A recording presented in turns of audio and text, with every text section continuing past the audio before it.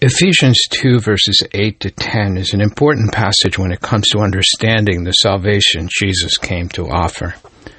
In this series, we'll break down what the Apostle Paul has to tell the Ephesians about a salvation by grace through faith.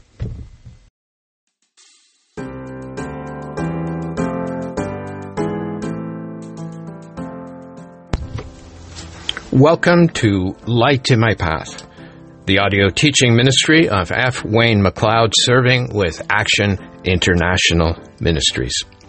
Here in this podcast, we examine a variety of Bible topics designed to help you in your understanding of Scripture and in your walk with God. Let's move now to this week's podcast.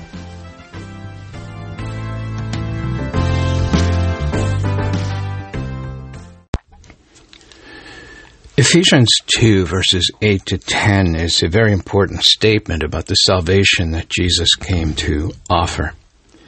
Now, much has been written about this passage, and I don't have anything new to say about it. But what is important, however, is that we continue to refresh our minds on what Christ has done for us on the cross. And that, of course, is my purpose for this series. To remember the work of Jesus Christ, to remind myself of the grace that made this salvation possible, and to recall the pit from which I was drawn.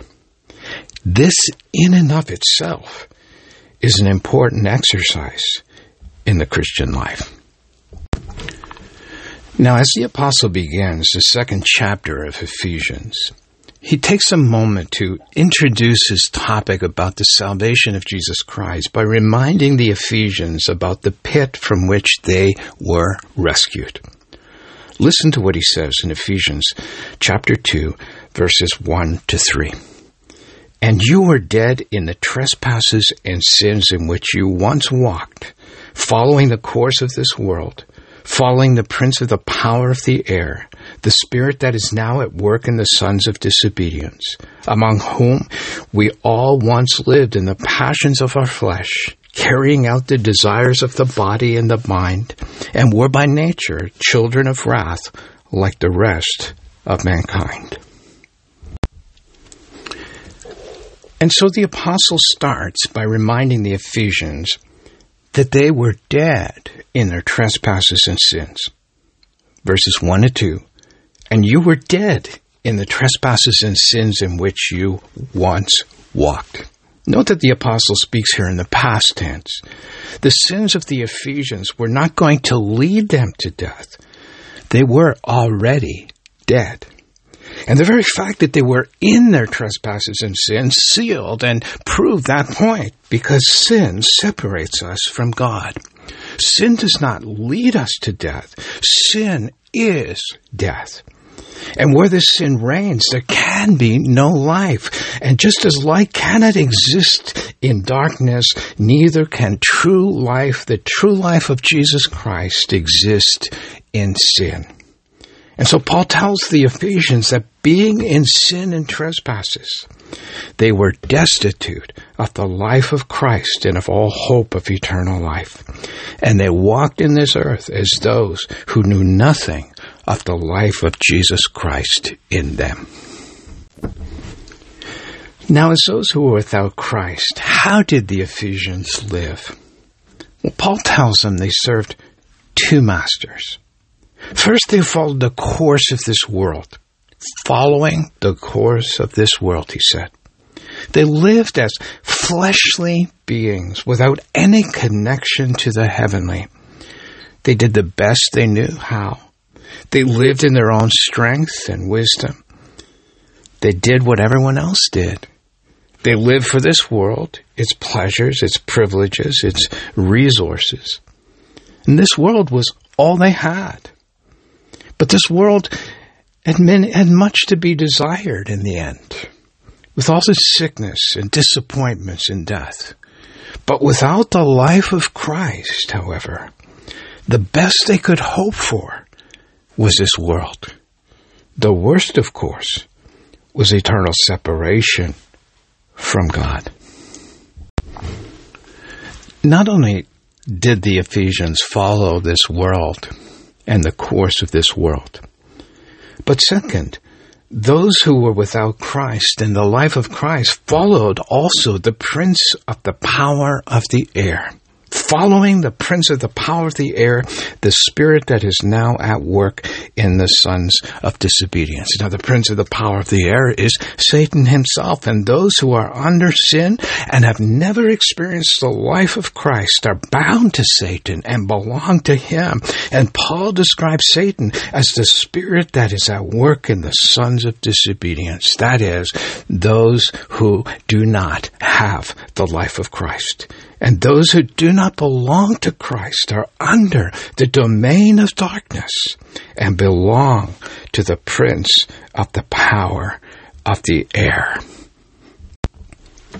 Notice next what Paul tells the Ephesians in verse 3, that without the life of Christ in them, they lived in the passions of the flesh and in the desires of the body and mind, among whom we all once lived in the passions of our flesh, carrying out the desires of the body and the mind.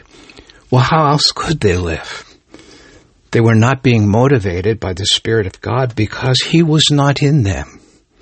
They did not have the ears to hear the prompting and leading of the Spirit. They did not have eyes to see the Lord and His work. They did not have the mind of Christ to understand His purpose. And so, as those who were living according to this world and under the domain of darkness, they lived in the passions of their flesh, the desires of their body, and their mind. Now finally, Paul tells the Ephesians that as those who did not have the life of Christ, who were dead in their trespasses and sin, they were children of wrath and were by nature children of wrath like the rest of mankind. That's to say, they were under the judgment of God. Only those who belong to Christ can know His forgiveness in life. Scripture tells us that heaven is only for God's children.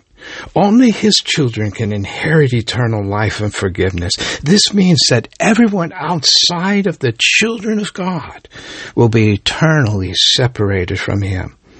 You might not see yourself as a bad person, but if you're not a child of God today, you have no part of Him, nor of His inheritance. Without the life of Christ in us, we are dead in our sin. If we don't have God's life in us, we belong to our father, the devil. Without His blood in us and covering us, we will not inherit the kingdom of God, but will be forever separated from Him and under His judgment. Such was the state and condition of the Ephesians before they came to know the life of God. Notice what Paul goes on to say, however, in verses 4 to 6.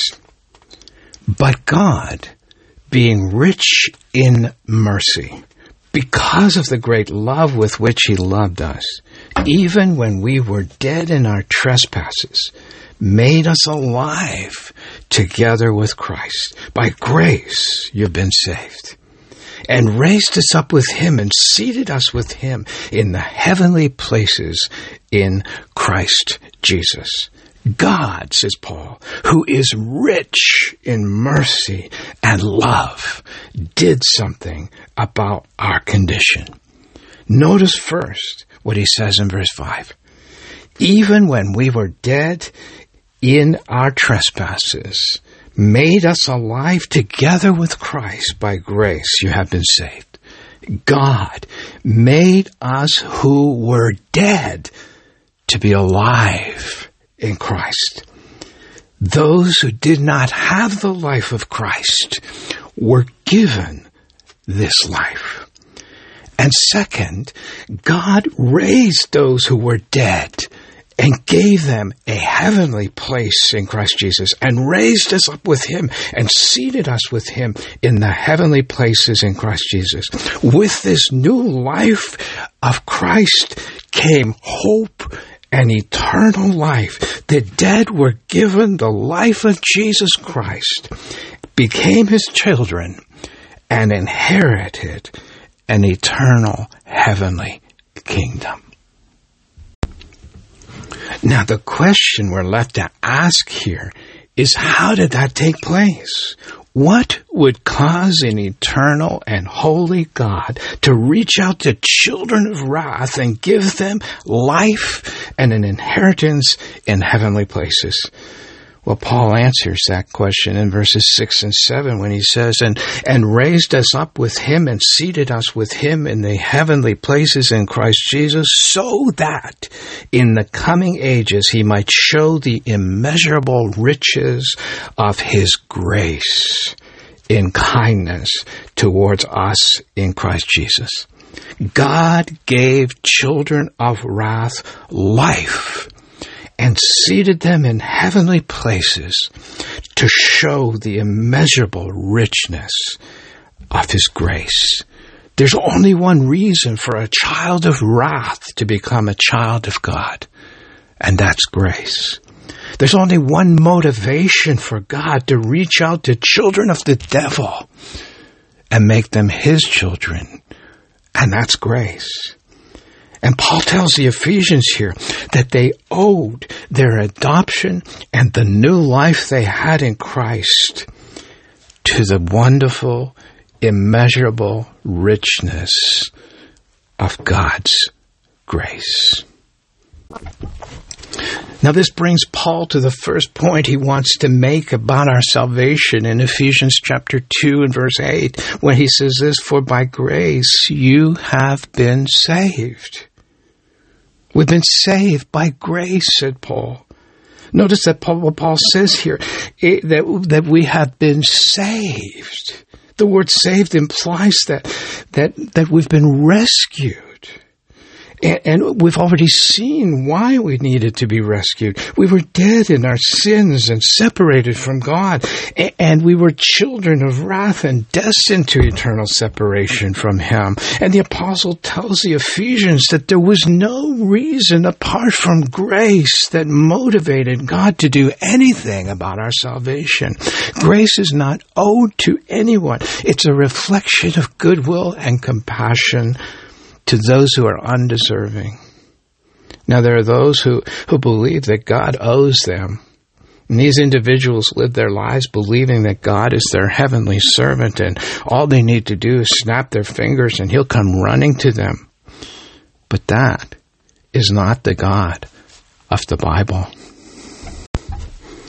I had the privilege of spending time with my mother in the last years of her life. She lived in chronic pain for many, many years. And I remember times when I would go and sit down and see her in her chair just groaning in agony in the pain that she was experiencing. And as we would talk, sometimes we would talk about spiritual matters. And I remember her telling me once as she was reflecting a bit on this pain, she said, "You know, Wayne," she says, "people ask me if I ever wonder why God allows me such pain. I tell them," she said, "that I wonder why he wouldn't."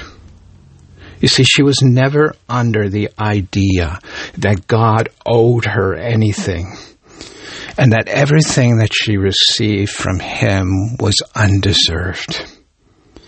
And I guess we all need something of that attitude. What does God owe you? What have you done that makes him owe you anything? The God of the Bible is not our servant. He's a gracious Lord and Master to whom we owe everything. He's under no moral obligation to care for us. It's within his right to turn his back on us and think no more of us. The Creator has every right to form a vessel for honor and a vessel for dishonor. The God who cannot tolerate sin, however, extends his hand to you and to me today in grace, undeserved, favor and calls out to you, and he says, come to me, all you who labor and are heavy laden, and I will give you rest. Take my yoke upon you and learn from me, for I am gentle and lowly in heart, and you will find rest for your soul. Now, there's many people that will reject this offer because they feel unworthy of it. The reality is they are unworthy of it. But that's the nature of grace. It's undeserved and given to the undeserving and unworthy. And the Father watches His Son die on the cross to pay the penalty for your sin and mine. He paid the ultimate price for our forgiveness. And if there is one thing worse than being an unworthy sinner, it's being an unworthy sinner who turns his back on the offer of forgiveness and pardon offered at the cost of Jesus' life. And so Paul tells us that we were saved by grace, salvation that comes to the unworthy, pardon to those who could never merit it. The dead are given new life as a miracle of grace. Children of wrath are given a place in the heavenlies. The holy hand of justice reaches out and pardons and gives life. Nothing but grace explains this miracle. Do you feel unworthy of such a salvation? Consider the nature of grace. Do the sins from your past come flooding to the surface? When you think of this salvation, consider the nature of grace. Do you feel that somehow you just need to be good enough to Him to accept you? Consider the nature of grace. The gracious hand of God reaches down to save, and that gracious hand performs a miracle. It imparts life to the one who is dead. And with the very life of Jesus in me now, I belong to Him. I'm His child, and nothing can separate me. I don't deserve it. I don't merit it. Grace alone explains this new life in me, because by grace alone I have been saved.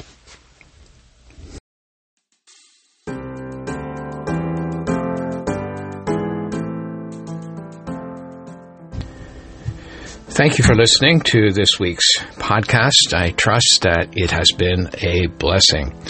For more information on the Ministry of Light to My Path book distribution, please visit the website at lighttomypath.ca. Thank you, and God bless.